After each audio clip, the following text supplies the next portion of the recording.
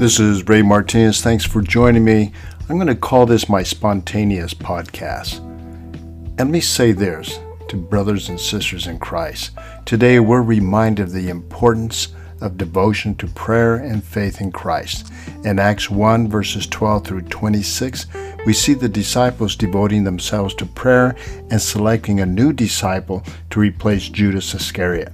This momentous occasion came at a time of great certainty and in-betweenness for the disciples as they awaited the return of their Lord and Savior.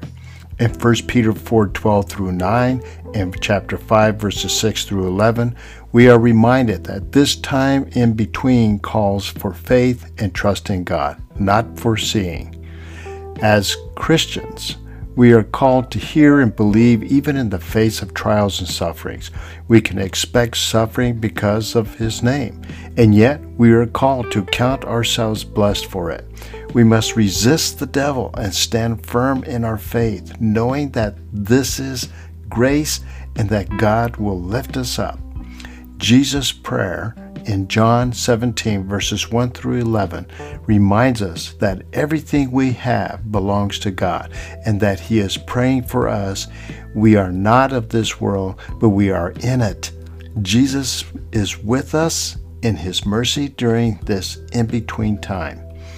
As we navigate this time of the in-between, let us remember that our Lord and Savior is with us, even in our suffering. He is the Good Shepherd who restores those who are done and strengthens us in our weakness.